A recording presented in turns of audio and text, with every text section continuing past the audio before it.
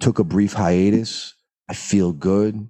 I'm back at it. Tito's here. It's the Mr. Peter Parker podcast. Ladies and gentlemen, please like, subscribe, follow, get involved. We're on Spotify. We're on iHeart. We're on Apple Podcasts. All of it. You know, YouTube, everything. It's the Mr. Peter Parker show. Today we got a Miami legend on the program. He's a mixtape DJ, record producer, A&R radio host, record pool curator. He's a marketing and promotions guy, clothing retailer, artist manager, film producer, booking agent, podcast creator, the legendary DJ EFN of the Drink Champs podcast. Yes, Tito, sir. Are you ready, Tito? I'm looking forward to this, man. We've been talking about this for a little while, so I'm looking forward to it. Let's get right into it. Round of applause in the studio. Welcome, DJ EFN, ladies and gentlemen. Salute. Peace. Yeah. My name is Mr. Peter Parker. It's my co-host, the God Tito Jackson, and we've been partners for almost 20 years doing radio shows and things like that. I've worked around the country, and what you've done in Miami has been something that, it continues to inspire, man. So I wanted to build with you today a little on Drink Champs, a little on the Miami scene and the origins of some of these great artists that are now like legends in the culture. First and foremost, man, tonight you're dropping episode 270 with Scarface. Yep. This is pretty impressive shit, man. 270 episodes? It's crazy, right? I couldn't even have told you that when we did episode 1 that we'd be here today. Yo, I see it though. And it's like you and Nore go back, what, at this point, 25 years? 97 and the 97 we met. Let me connect to a hard line here so you guys make sure I don't freeze on you guys. Yeah. We met like in 97 when he was on the promo run for the CNN album. Wow. He was young. He was like 18, 19 years old back. He was like a kid, like very young. And you guys connected. Were you booking them? No, what it was is I had a store, a hip hop clothing store called Crazy Goods that I opened in 97.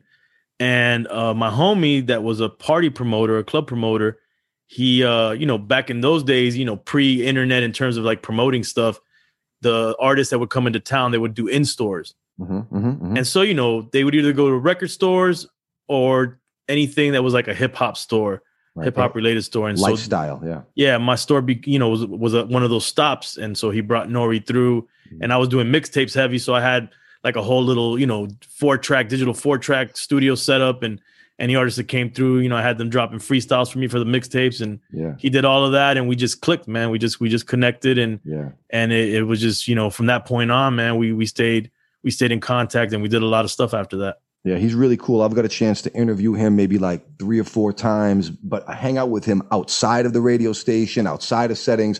He's a very, very genuine guy. Big energy, big energy. And when I see the dynamic of you two, it's impressive. In the beginning of the episodes, you guys were like both kind of like very animated, but then I've seen kind of a shift in the last little bit where Nore's the lead, but you come in and play such a key role, almost like grounding a lot of this stuff because these interviews can get insane. You know what I mean? Like 3 hours, Yeah, that's definitely what it is, man. I mean, look, man, the way we've always presented this is that he's the MC and I'm the DJ. Yeah. And I don't have an ego in this, man. I do what I do behind the scenes and I want Nore to be Nore and I want him to be his best. And Nore's Nore. He's a character. He's a legend. And, he is who he is. And so, in the beginning, he has a lot to get out. And I'm like, I'm not going to get in the way of that. Get it all out. Yeah. And then, and then I come in when I come in. When I want to talk, I talk, No, you do your thing though. I seen it. And even when you watch, like I went back to really get into the bag because I've been watching for a while, but I wanted to see that first DMX interview again. And to see the first one and then to see the last one, there was such a difference in the energy in the room. He obviously on the first one was pretty turned up and dude, talk about kind of the difference between that or the connection you guys had. It seemed really, really cool, like really intense, but cool. That first episode, I've often said that we could create a documentary around that one episode. Yeah, man. Because it was so much that happened behind the scenes. It was early on in Drink Champs. We knew that if we got someone like a DMX, it was gonna like we were doing well, but we just felt like an artist of that caliber was gonna take us over the top. Right. And, our management at the time was a part of X's management. Okay. Shout out to Ali. And so we were like pressuring Ali, like, yo, you know, we got to get X. But X didn't know what a podcast was. Like a lot of people in hip hop, including Nori, when I was trying to originally start podcasting. Yeah. And so, you know, he was in town in Miami to do a show. And we presented him with doing this. And he's like, what is this, man? What? And then, you know, he's like, Ali's telling him that's his people's, Nori's his people. He's like, I guess if you guys want me to, but I don't know what this is. Right. And so we ended up going to his hotel. We wanted to make it easy to make it happen. Yeah. So we go to the hotel, we set up in the lobby, we tell the front desk, turn down all your elevator music that's in the lobby. We're about to do a podcast. They're like, what? And we're like, that's what it looked like. It was like it was like in the hotel lobby, man. Yes, dog. And then our regular engineer, Hazardous Sounds, was out of town for I don't know what happened, why he was out of town, but he was out of town. And all of a sudden, the engineer we had working with us that day, his computer broke down. And then when he got it up and running, I forget what he needed, some kind of a interface or something to work. We had a preamp that we were using with our mics, and he's like, "Oh man, I need to download some plugins." We're using the Wi-Fi from the lobby of the hotel. You know how that goes, bro. Sketchy. Yeah. So then he's like, "Yo, it says it's gonna take like 40 minutes." Oh my God. You know, now we got X. He's already ready to do it. He's like, all right, let's get it done. Let's hurry up. Let's do this. I don't know what it is, but let's just do it. You know, and we're like, oh man, this is terrible. And so Nori was like, all right, well, I'm gonna try to contain him, corral him. Y'all figure out what's going on there. I'm gonna try to keep him together and keep him here with us. Yeah, mind you, he has a show afterwards. So Nori, I don't know how, but a bottle of Hennessy popped up, and long story short, that whole bottle was done by the time we started. Yes. Oh my goodness. And that's between them two, right? Yeah. Yeah, between them two, and you know, some of our other friends that were there. And that's what the culprit was in terms of X. A lot of people speculate that he was on crack or whatever. I mean, look, I don't know what he did outside of our, eyesight, but he was sober, and then we drank. Okay. And he drank before. And wasn't he fresh off from like rehab? He was up in rehab in Boston, the Boston area around there, and he was just It was right after that. Right? Yeah, it was shows and stuff. He was doing a smaller club run. I remember he came to Minneapolis in the Poorhouse. It was like 1,000 people, very small run. And I've done a lot of interviews. I'm probably around 300-400 interviews with rappers in my career. And that was one of the most intense interviews to watch. It was, man. And that table was small, and he was right in front of me. So he's right here, like... Yo, it was intense. It was. And I applaud you because you came in hot too. You guys were really like, let's see if we can, there's a dance here in an interview. You know what I mean? Yeah. And when he came back sober and really like at the end, that different stage of his career, what an incredible like kind of catch up and how thoughtful that interview was, and just what a great thing to have for all of us to see him before he passed, man. You know, something special, man. What was dope too of him returning was that first one, parts of it, went viral for good reasons and bad reasons, some parts. Yeah. But a part that he, I think, really was happy about that it went viral was the prayer. Yeah. Because he's really religious. And so later on when he figured out what podcasting was, he got it, and that went viral, and he understood what that meant. He appreciated that, that we did that and that he did that. And we saw each other a couple times after that. He actually did a quarantine episode via Zoom last year during the quarantine time frame. And then he did the episode here physically, and that was just amazing, man. Special, man. Another one of my favorites is the Busta Rhymes episode. Very long, but the stories, man, all of these episodes across the board, I've been watching for years. You guys are able to get these people in a comfortable position to tell these stories that are the stuff that guys like us who've been listening to hip hop for 30 plus years, this is the shit we want to hear. Like I'm still learning about the ins and outs of how these records were made and these characters, who they really were. And thank you, man, because this has been something so special. I got to ask you, though, personally, out of all the 270, your personal favorite artist in the studio?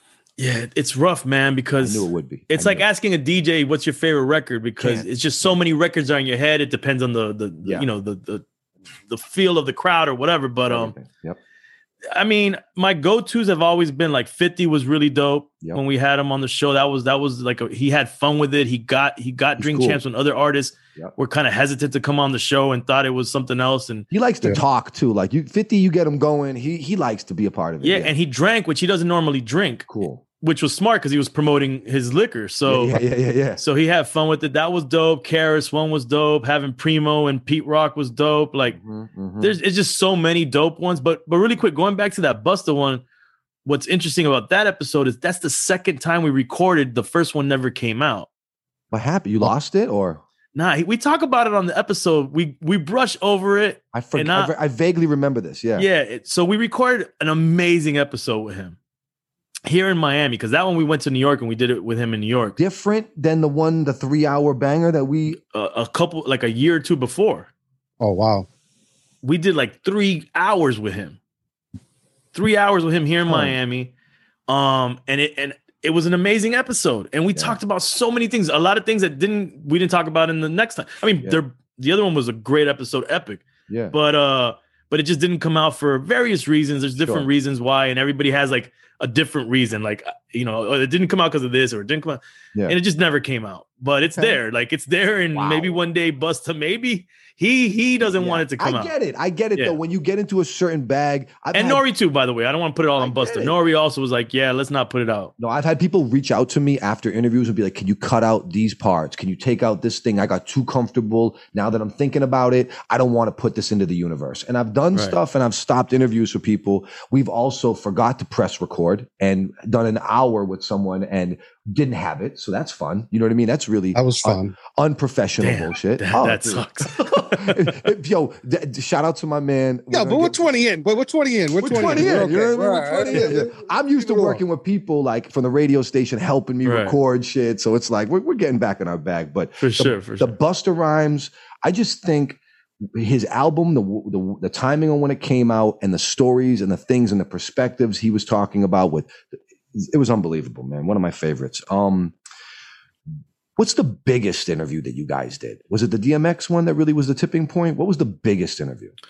For that time frame, that's what really, really took us over the top, was having that first DMX. Mm-hmm. And then, I mean, for me, it's hard to gauge what's the biggest, because this is the way that I do it.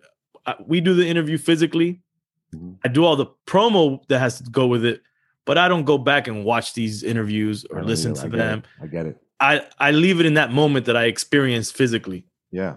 And that's it. So, and I'm not revisiting it because we have a next episode. It's weekly. So I get it. I don't have time to dwell on how good did it do? How bad did it do? Like, I'm not looking at the numbers. And to me, it's not about each individual guest. To me, it's about the brand Drink Champs. If you fuck with us, you fuck with us. If you don't, you don't. Heavy.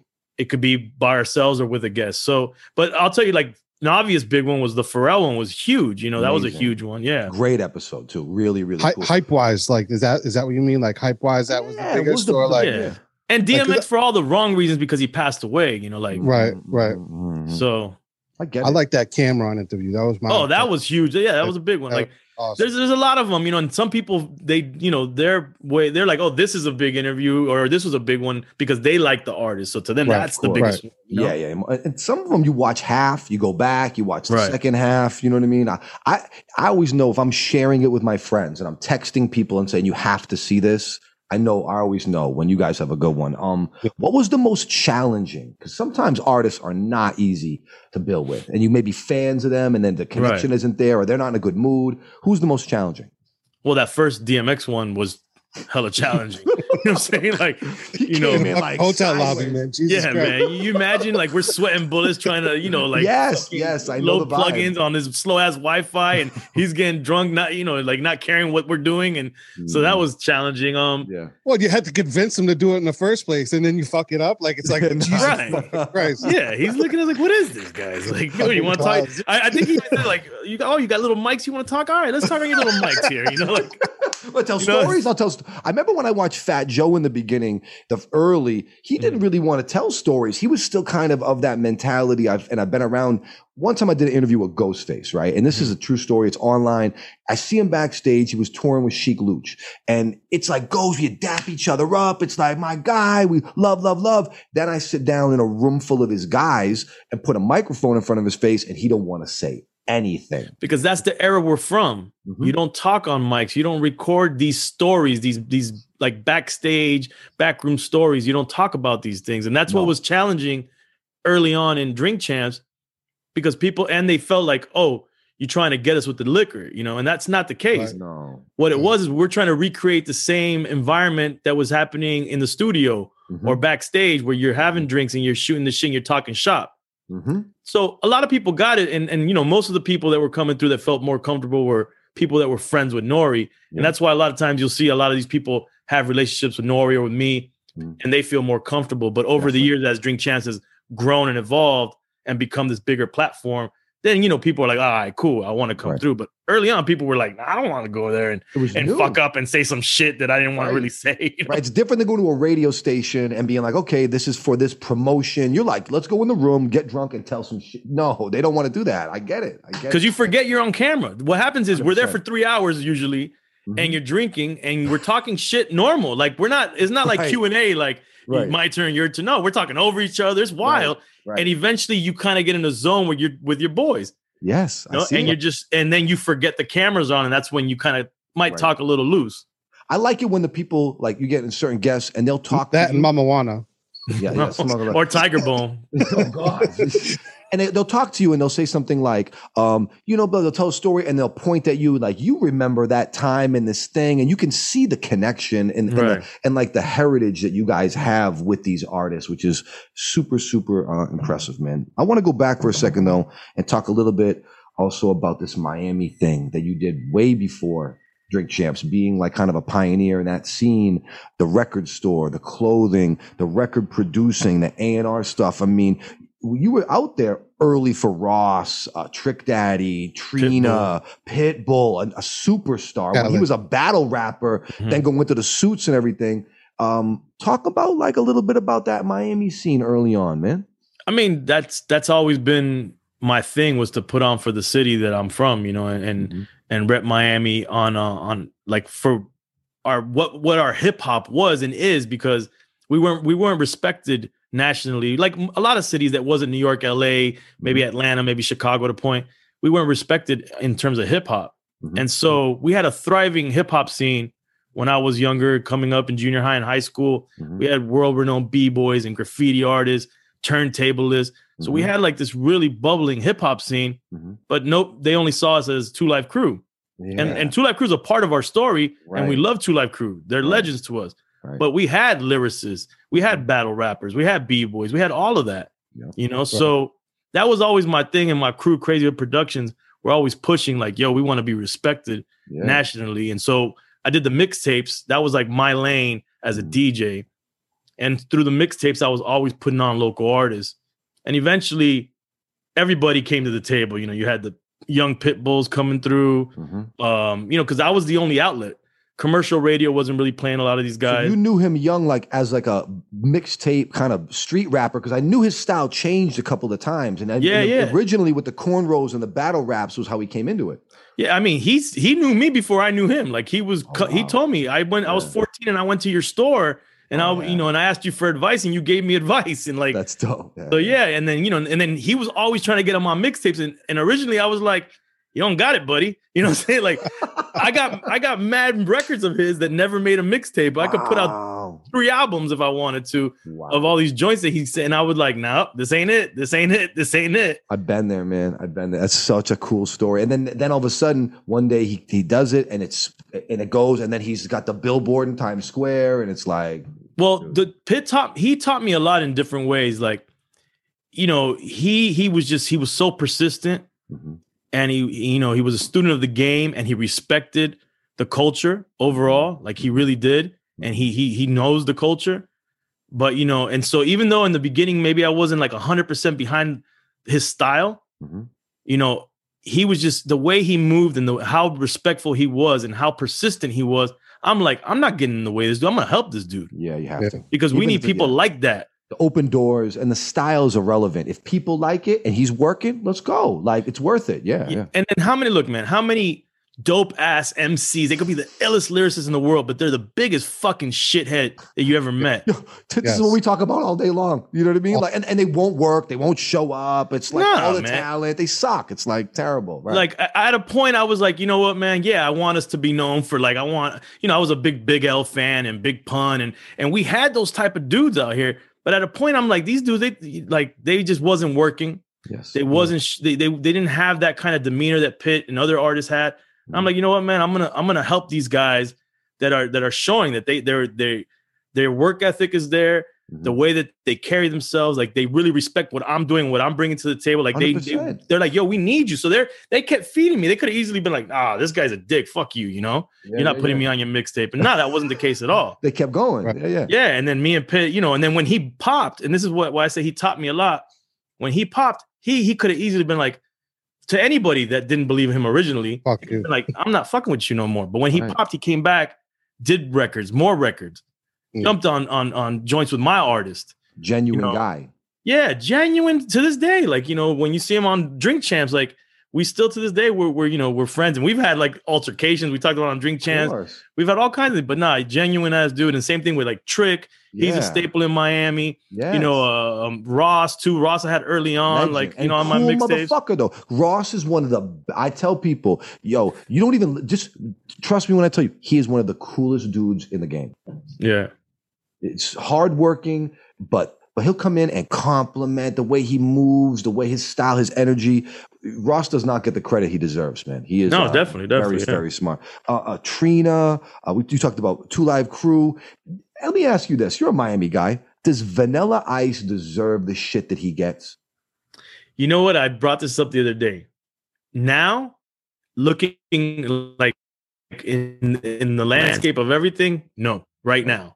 Right. I would say he doesn't. I'm like, man, he's not that bad. You know what I'm saying? But what happened back then that I think really ruined is if I remember correctly, he lied about being from Miami or from like the South Florida area. Neighborhood that he wasn't really from. Yeah. He was rocking stuff. He even said like areas that weren't even Miami, but it was like Fort Lauderdale, but he was saying he was from Miami. Like, and all of that combined with then he does the Turtle record and and like sold out immediately. Right. Yeah. Ninja. But originally, I don't know from where you guys were at, but in Miami, when he first came on the scene, we was fucking with him. Bro, I remember a moment in time when I was in the 6th grade where Vanilla Ice was the king of the world. And it was the hottest song on the radio and everybody was dancing and then it just shifted very, very fast. Mm-hmm. And I remember also kind of like seeing an interview with him on Arsenio and the way Arsenio was grilling him and the things he was saying. I was like, man, this guy got hung off the balcony. I had to get the inside scoop because I feel like the same way. I feel like he was an idiot, but also not as bad as he deserved to get. You know what I mean? No. And I think now you looking back, his career is pretty ill and his contribution to a degree, like, right. Like I think he would be great on Drink Champs. This is what I'm saying. Like these are the stories too, man. Yeah. It seems like you as a DJ and as a host, being true to the essence of hip hop culture is like really priority. Like it's not like we're coming for the bag and then if we can keep it real in the process. No. The culture is like precedent for you. Why is that? Because of just what it did for me and how much it meant to me growing up. Like, I mean, I could get deep and talk about things, but I grew up single parent, my mother, no father around. And so, just like hip hop, I always say is kind of like my surrogate parent, my surrogate father that took its place. And I just owe a lot to the culture. And just for that alone, I became, before I tried to ever do anything in hip hop in terms of like being active in it, I was just a fan of the music and the culture. Me too. And that's the thing too, that I like to get across, that it's more than just the music, because oftentimes we'll have the rappers, but there's more than rappers. And there's people behind these rappers. Cause I did street team shit. I'm a DJ. Like, I'm saying. There's the DJs, there's the producers, there's the street team guys. There's everybody that made this person a household name, that without those other people and those other components, that person wouldn't even be sitting at this table right now. Exactly. Right. And I think when you talk about hip hop culture, I was saying this to someone the other day, we could be playing whatever type music. We could be playing old 70s records. We can be playing pop records. It's the presentation of the records and it's the people and the culture around that make it hip hop. You know what I'm saying? And like, I think great hip hop DJs too can play a variety of things. You're not just playing the current trap records. You can really get into a musical bag. But yeah, I noticed that, and I had a lot of respect for you because I'm cut from a similar cloth. Me and Tito always been culture first guys. And I got, people used to call me you're like a Rosenberg, they would say, you know what I mean? And I took it as a compliment, you know what I mean? Right. Like, I care about the culture and stuff like that. So kudos to you guys. Congratulations on reeling Nore in on the mic. I've seen the finesse moves, it's like, it's a really impressive thing what you guys have created. And I see with Fatherhoods and Smoke Champs and the way it's kind of rolling out as a company and a brand. Right. It's exciting, man. Appreciate it, man. Man, come on, man. Your dream guest on Drink Champs, your number one. Oh man! Again, it's hard to say number one. There's a couple. Who could you get on? What do you dead or alive? Anybody? Who do you got? I don't want to go dead because then there's a lot of people we could dig into that. Let's get Pac on now. You know what I'm saying? Like, Easy E. That would be Muhammad crazy. Ali. Let's go. Right? Oh man, come on. But I really want Kanye on Drink, which almost happened. Wow. I think Kanye would be an insane episode. Perfect, bro. Timing for him right now is great too. He needs to go and do some hip hop shit. Yes. Crazy. We almost had Kendrick on. He's one of my personal favorites, right now. I mean, I just think he's one of top tier. He's such a soft-spoken interview. I've interviewed him twice, and he's just very it's like a very thoughtful conversation. I really hope he gets on with you guys. Yeah, it almost happened, man, a couple of years ago, and there was a conflict last minute with the schedule. And then one thing that right now I'm actively trying to make happen just before, who knows when this ends, this run ends. And one of the priorities that I've always had was to bring some of these pioneers, these architects of the culture, who we need to have on the show and show them in the light that is Drink Champs. Yeah. And if we can contribute to a younger audience or a newer audience, or just revive some kind of stuff, like revive their career in any kind of way, even if it's a smaller way, like the Melly Mel's and the Grandmaster Caz's and the Cool Hercs and these guys, like that to me is a priority right now to get some of these guys on here. Most definitely, man. Yeah. Have you had did you guys ever have Stretch and Bobbito on? No. And we've talked a couple times Bobbito's about them being I want to talk to Bobbito. I just watched his documentary last week, but I missed it and I had Really? Dude, Rock Rubber 45s is incredible, man. Really, really good. I really want to talk to them. Those guys, that would be a great episode. Yeah, but congratulations, man. We're big fans. We're locked in. I'll be watching tonight. Scarface is like, come on, man. One of the best. Thanks. Yeah. And make sure you check the YouTube, because remember, the TV version is just the first 45 minutes. Oh, word. And TV Saturday? YouTube be on Saturday? Is that what on Saturdays? Yeah. So TV is the first 45 minutes. It's on Thursdays. On Fridays is the full audio. And then on Saturdays, the full digital on YouTube. Full video. It. I'm looking forward to it, man. Yo, props to you, man. Tell Nore we said what's up. I'll definitely tell him, man. Thank you, guys. Appreciate y'all, man. All right, man. Later, peace, man. Peace. Thanks, man. Peace. Keep doing what you guys are doing, too. Hey, we're having fun. Like, we're 20 episodes in. We're chasing, man. Come on, man. Hey, man. We started with 1. You had 20 already, so let's go. Yo, listen. My favorite Nore story before I let you go. Yeah. So during the era when Nore was like in this kind of middle era, before Drink Champs, he was doing like a coast-to-coast mixtapes tour and doing like War Report records, right? He was working out of my studio. That was right out of my studio. You know the era when it was like middle. I was in D.C. and I had a partner named Brock that was like a street dude from Annapolis, Maryland, and he knew all the words. So Nore would take Brock on stage and let him play hype man for the CNN records. We're talking about dream come true for this guy. Right. So afterwards, we come downstairs and we take him to Ben's Chili Bowl. And he gets the biggest bowl of chili in his life, eats it, loves it. We're like, oh, look at this Obama's a pitch painting on the wall. We're like hanging out. He's like, wait a minute, guys. I have to go to the bathroom because the chili came through him like Drano, right? So he's like, nah, I got to go. So he goes back up to the hotel room. We follow him to the hotel. He handles business. He comes downstairs and now we're all on the block, smoking a blunt, talking. And I interview him like on his career on my phone, like a mixtape. And it's like breaks of like all the records lined up, ready to go do the full interview. He said the most wildest shit in the world. Illuminati talk, crazy shit. And then and I ended up losing it. And I couldn't get it off the phone. Some crazy shit happened. But like, bro, I know what you're dealing with over there. That's my brother, man. No, on God, man. He's the greatest guy, man. He really is. Man. All right, brothers. Enjoy your weekend, man. We'll talk. You too, guys. Peace, man. Later. That's cool. That's a good guy right there, man. Definitely. Shout to DJ EFN, hip-hop legend, Miami guy, putting on for the culture, like-minded individual. Tito, good job today, man. Good job, man. It went well. Dude, great to talk to him. Great dude. He's a great dude. There was a delay in the beginning, and I didn't know if we were clicking, but there was a delay. He hit the landline off to the races. Yeah, I think he was good after that. He was probably plugged right into the phone or whatever he was plugged into. Whatever. Shit, dude. Fun to talk to people you look up to. Excited to see what they have in the future.